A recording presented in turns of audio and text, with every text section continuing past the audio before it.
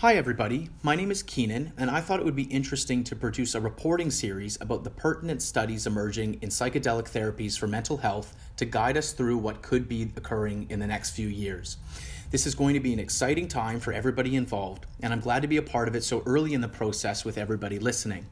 I thought I would begin by analyzing what has been going on lately with Mind Medicine, or MindMed, as they have announced recently that they would be beginning their Phase 1 clinical trial with their patented compound 18MC, and what exactly that means.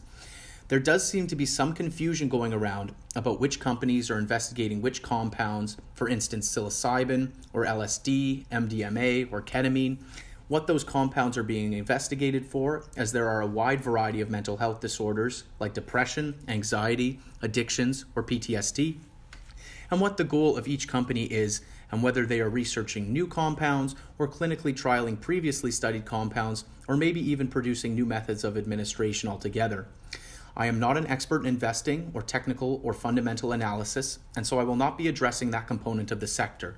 My goal here is to shed some light on past, present, and future research in psychedelic therapies and their implications on mental health practice for the future. I'll begin today by talking about 18MC, or 18-methoxychloronaridine, which is MindMed's patented product that they will be investigating, particularly in the use of opioid use disorders and opioid withdrawal.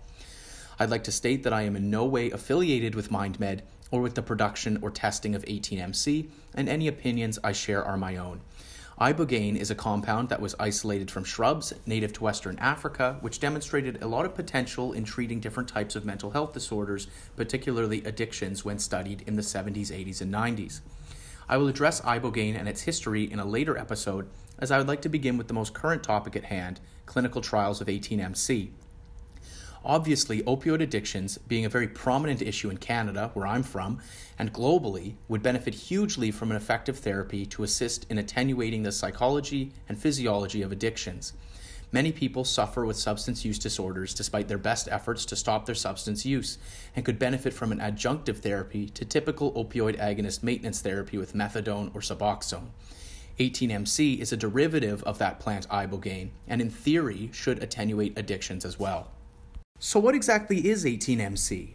I've seen a lot of confusion and a lot of questions asking whether it's a form of ibogaine, a derivative of ibogaine, or maybe even a new molecule synthesized from scratch.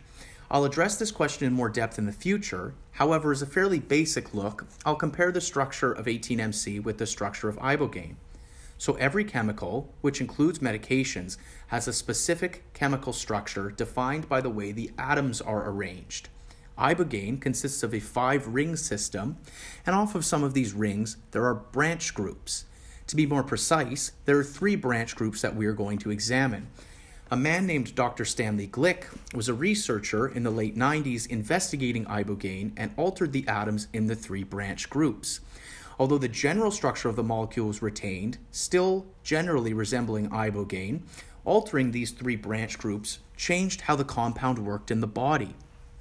In a sense, you could call 18MC a designer drug, as it was altered in a way where the researchers were trying to maximize the benefits in terms of anti-addictive properties while minimizing adverse effects that are usually associated with ibogaine use. The alteration that would become the molecule's namesake was the addition of a methoxy group at the 18th carbon in the structure. This consists of an oxygen atom joined to a carbon atom with 3 hydrogen atoms attached, and hence the name 18-methoxy. The chloronaridine portion was an alteration previously made by researchers at the University of Vermont, which Dr. Glick was experimenting with. So he added a methoxy group at the 18th carbon on a chloronaridine molecule, or 18-methoxychloronaridine, or 18MC for short. So is this a strange method of drug development? Well, not really. It turns out that most modern prescription medications are actually derivatives of some natural compounds. So for instance, captopril, which is a type of ACE inhibitor, a very powerful blood pressure lowering agent, which is prescribed in huge numbers each year, is actually a derivative of snake venom. Now, snake venom has been shown to have very powerful blood pressure lowering capabilities. In fact, these capabilities are so strong that it can be lethal. But if you modify the chemical structure of that snake venom just a little bit, you develop captopril, which has blood pressure lowering capabilities, but not to an extent where it causes lethality. And so in a similar way that captopril relates to snake venom, so does 18-MC relate to ibogaine. There have been small chemical structure alterations made to maximize the benefits of the medication, for instance, in captopril blood pressure lowering capability and in 18-MC anti-addictive qualities, while minimizing the risks of the initial compound.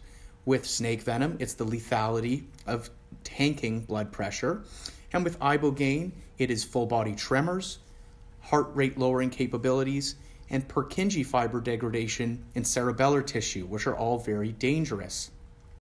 In his initial studies with 18-MC, Dr. Glick performed testing on lab rats which had been conditioned to self-administer addictive substances like morphine, cocaine, alcohol, and nicotine.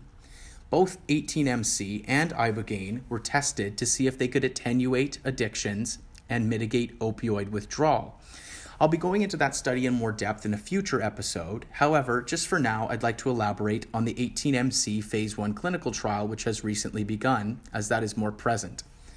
The takeaway from that study was that 18-MC was an effective choice in reducing addictions and opioid withdrawal in those lab rats. However, not to the same extent that ibogaine could. There was a trade-off, though, as ibogaine was a little more dangerous. It could produce adverse effects like lowered heart rate, Purkinje fiber degradation in the cerebellar tissue of the brains of the rats, and it could also cause full body tremors. 18-MC, although slightly less effective, did not demonstrate these adverse effects. So because 18-MC seemed to have relative safety and reasonable efficacy, it made sense that it would be progressed from lab rat trials into human trials. MindMed began the first Phase 1 clinical trial with 18-MC in humans to demonstrate product safety on April 17th, despite the current global healthcare climate due to COVID-19. So what exactly does that mean? Well, maybe I should begin by saying what it doesn't mean. It does not mean that MindMed is investigating whether or not 18-MC is effective in reducing addictions or preventing opioid withdrawal, just yet. In fact, none of the participants enrolled in this trial will have substance use or opioid use disorders. This first study is solely aimed at investigating whether or not the medication is safe to use at all in a general population. Participants enrolled in this study are meant to give a very general overview of the population at large, and therefore they will not have any significant medical problems like cardiovascular issues, respiratory issues, diabetes, mental health disorders, or even, as we might expect in this study, substance use disorders. Again, the only goal from Phase 1 clinical trials is to demonstrate safety in a relatively small group of healthy people in order to limit potential harms which could arise from introducing the medication to too large a group of people or people with significant health problems too soon. So what exactly will be occurring in this Phase 1 clinical trial? Although MindMed has not necessarily enrolled everybody who will complete the trial, the company has begun testing with 18-MC in at least one participant as of April 17th, just 3 days beyond their anticipated start date of April 14th.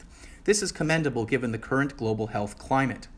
The trial study design is posted on a registry called clinicaltrials.gov, which is important because MindMed has laid out their intended study design in advance, including dosing regimens of 18-MC, clinical outcomes being observed, estimated timelines of commencement and completion of the trial, and characteristics of patients enrolled in and excluded from the study.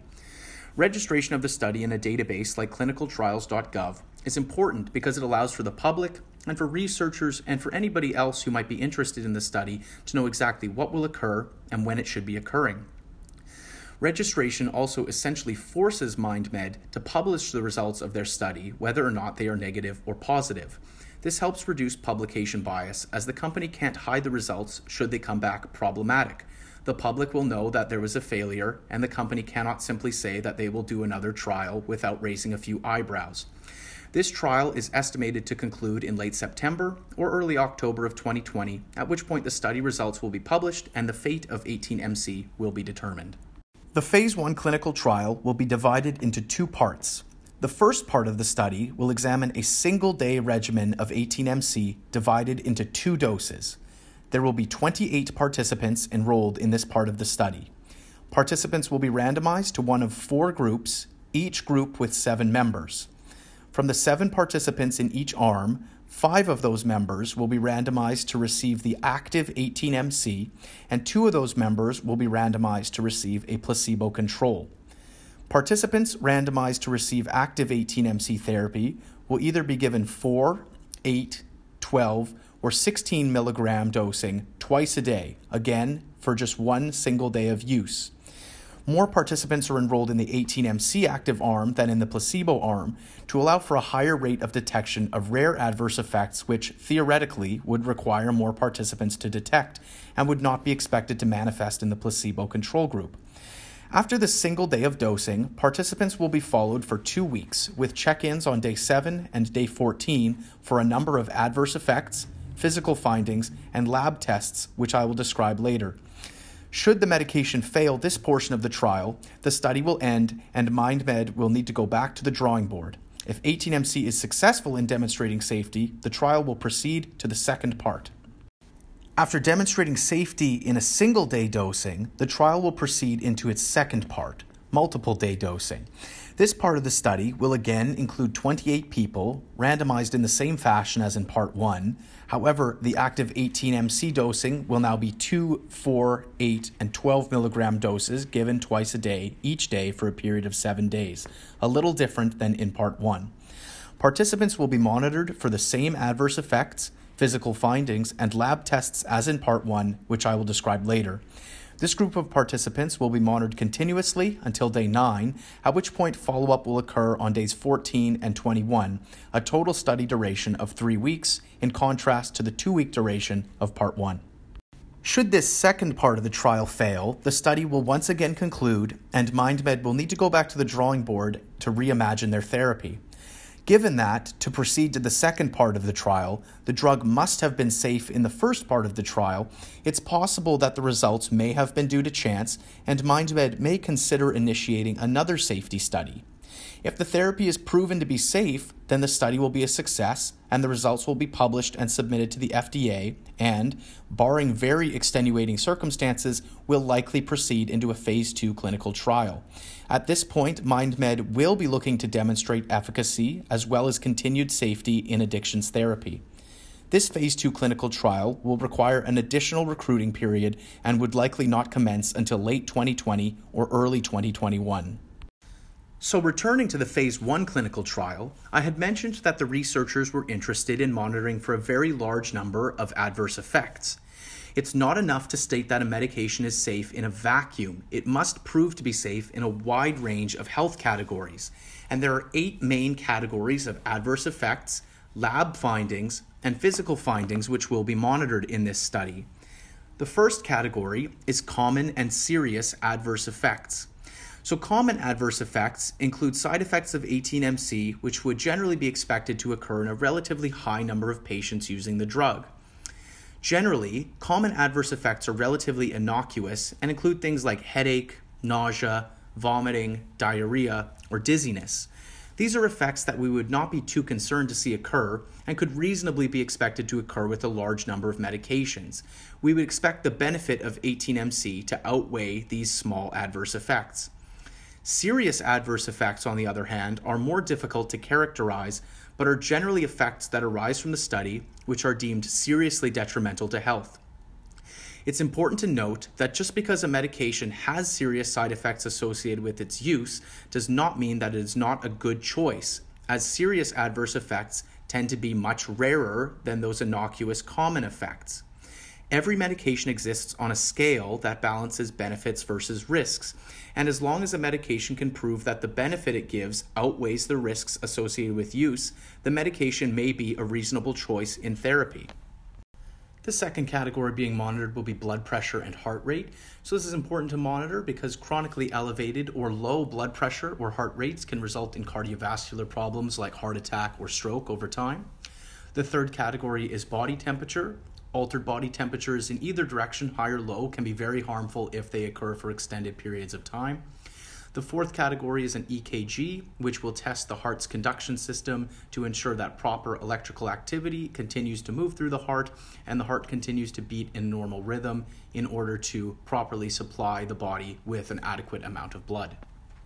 The fifth category will involve drawing some blood and doing blood cell counts, including red blood cells, white blood cells, and platelets. It will also be checked for coagulation time to see if the patient is at risk of bleeding or blood clotting.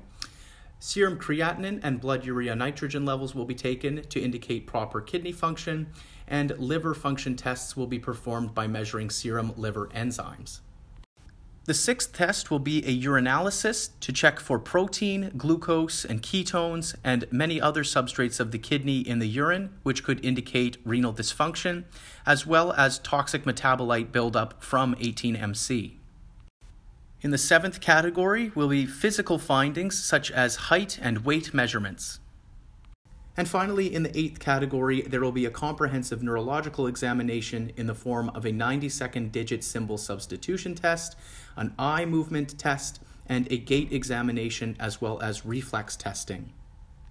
So as 18MC was demonstrated to be relatively safe in a rodent population, is it likely that that safety will translate to a human population? Well, what we have to do is go back to what was said at the beginning, that 18MC is a derivative of ibogaine. And what was the big issue with ibogaine? Well, it produced adverse effects like lowering of heart rate, Purkinje fiber degradation of the brain, and it could cause full body tremors. So it stands to reason that the categories we would be most worried about 18MC failing in are the blood pressure heart rate category, the EKG category, and the neurological examination.